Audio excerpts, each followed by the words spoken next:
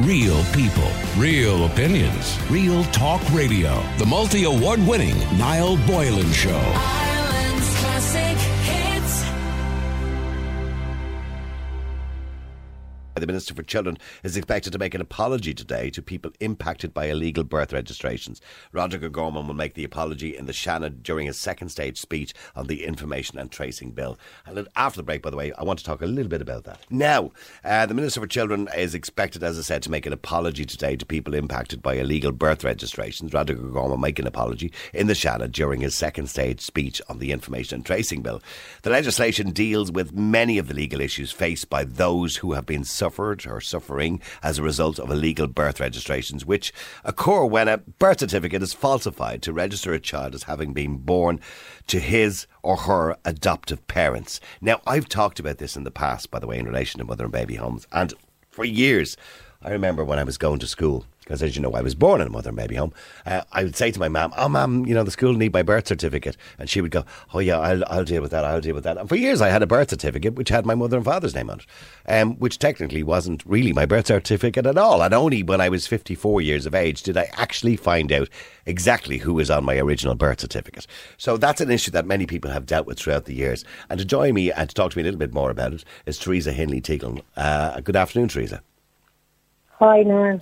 Now, Theresa, are you surprised to hear that the Minister is going to make this announcement today? Because, unfortunately, the people who are directly affected always seem to be the last people to find out about it. I'm actually a bit more than surprised because only for social media I wasn't aware of it at all until yesterday. Okay. I mean, I wouldn't call it an apology. An apology really should be done in public, like it was in Australia. Hundreds of people, if not thousands, of adoptees were invited to Parliament in Sydney, and it was done properly. This is being done, as far as I'm concerned, in camera, in the Shannon. Who watches Oireachtas TV? Not very many, I don't think. And really, for an apology to be effective, the whole of Ireland need to see it, and that's not going to happen. There's a suggestion, by the way, 20,000 people living in Ireland have had, their records potentially, falsified or part of what they call illegal birth registrations. There's 70,000 people probably in Ireland who've been adopted through mother and baby homes. Many of those people probably don't even know, by the way, that they were illegally falsified. That's right, yeah. And, I'm assuming the apology starts off, I suppose, what they call redress. And for every government minister, this is always a consideration when you apologise officially in the Shannon or officially in the Dáil, that you start off the process of redress. So obviously compensation is paid to people, because of the problems that's created throughout their lives. Now, you yourself, of course, didn't find out late in your life that this had happened. I was 48. As far as redress is concerned, I don't think people like ourselves will be given redress. We should be, for all of the trauma that's caused over the years. But from what I can gather, Professor O'Mahony, who wrote the report on illegal registrations, he rightly included everybody. Everybody that's illegally registered is entitled to whatever the government is offering. However, Roderick O'Gorman made an announcement at one time, and he was talking about St. Patrick's Guild. Now, there's nowhere in the report mentioning St. Patrick's Guild, so we're all either illegally registered or we're not. That's who I was registered with, by the way, was St. Patrick's Guild and St. Louise's Adoption Society. Yeah, were you legally adopted? I'm not too sure, to be honest with you. Yeah, a lot of people are not.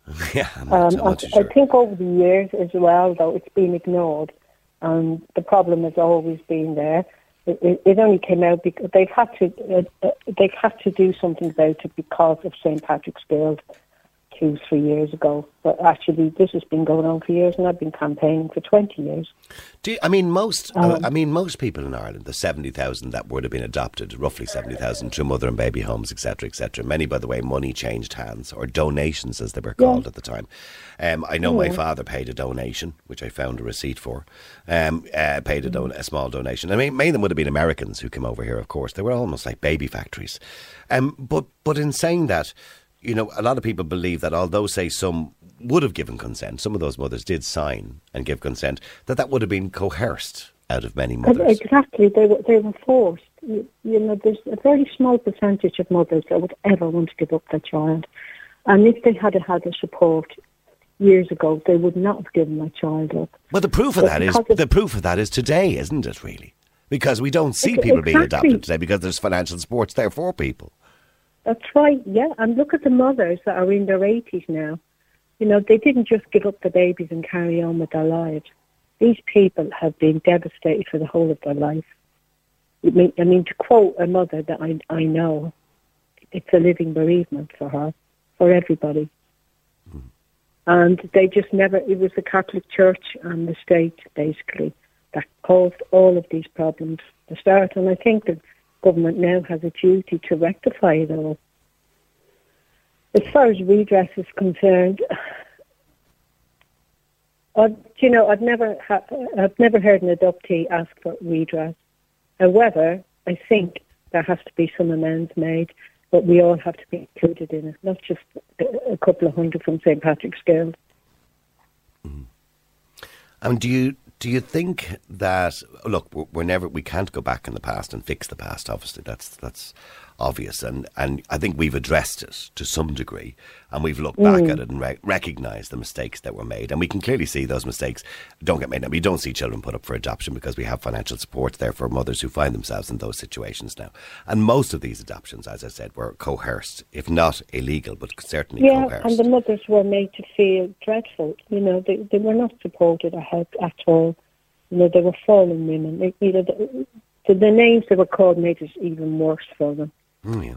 Suffering, you know, they'd lost their babies, and now they've had to go on, you know, put up with that for the rest of their lives. I mean, on one of the pieces of paper that I got, or the documents that I asked for information, but I got 4 little bits of paper that was there. It had down my birth registration. When I say registration, the day that I was born, obviously they wrote out this little handwritten thing, but it had on the top of it, illegitimate. And those kind of words, you know, illegitimate, unmarried mother, those kind of, that stigma that was attached to it, that kind of coerced mothers into giving up their babies. Yeah, and it stuck with them forever, you know. Yeah. And what was it like for you when you found out, you know, that obviously that your birth cert was illegal? It was.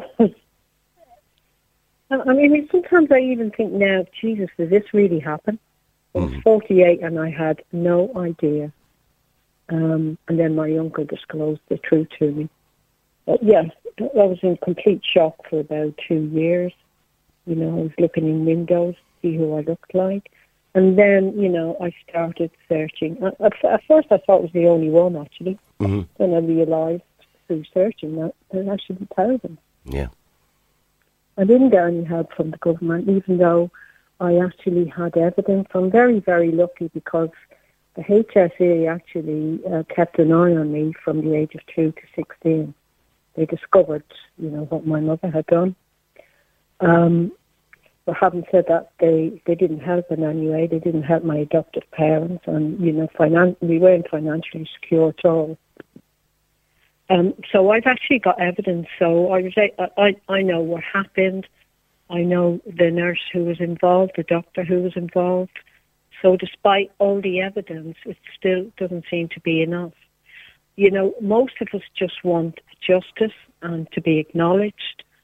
Instead, it's just seemed to be swept under the carpet again. Kicking it down the road, as I mentioned yesterday. We're talking to Alison Riley. And it's kind of like kick the can, isn't it? I said, just kick it down the road a little bit further and then we'll sort it out later, sure. And hopefully by the time we get to sort it out, sure, they'll be all dead anyway. That's what they're hoping, but what they do forget is we've got very loyal families out of all of this, and I've got grandchildren, they're teenagers now. They all know the story, so, you know, unless it's addressed once and for all, this would be going on in 40 years' time. Yeah. And, I mean, it's illegal registrations, illegal adoptions, but in the new bill, apparently the wording is unlawful or falsified. Now, this is all new. This has only come out in the last year. It's illegal. They were illegally registered, not unlawfully. There was no mistake about it. It was illegal. Absolutely. There were false names, false dates of birth, and the absence of valid consent to the adoption in the first place. So in other words, profiteering from adoptions. But look, it was nice talking to you, Theresa, and I hope, I don't think this is going to make you feel any better, by the way, today, this apology, but I hope we can get more than that, and we will keep covering the story. It's a bit of acknowledgement. It's a start. Okay. It's a start. Thank you very much indeed, Theresa, and I appreciate you coming on the show today. Real people, real opinions, real talk radio. The multi-award winning Niall Boylan Show. Ireland's classic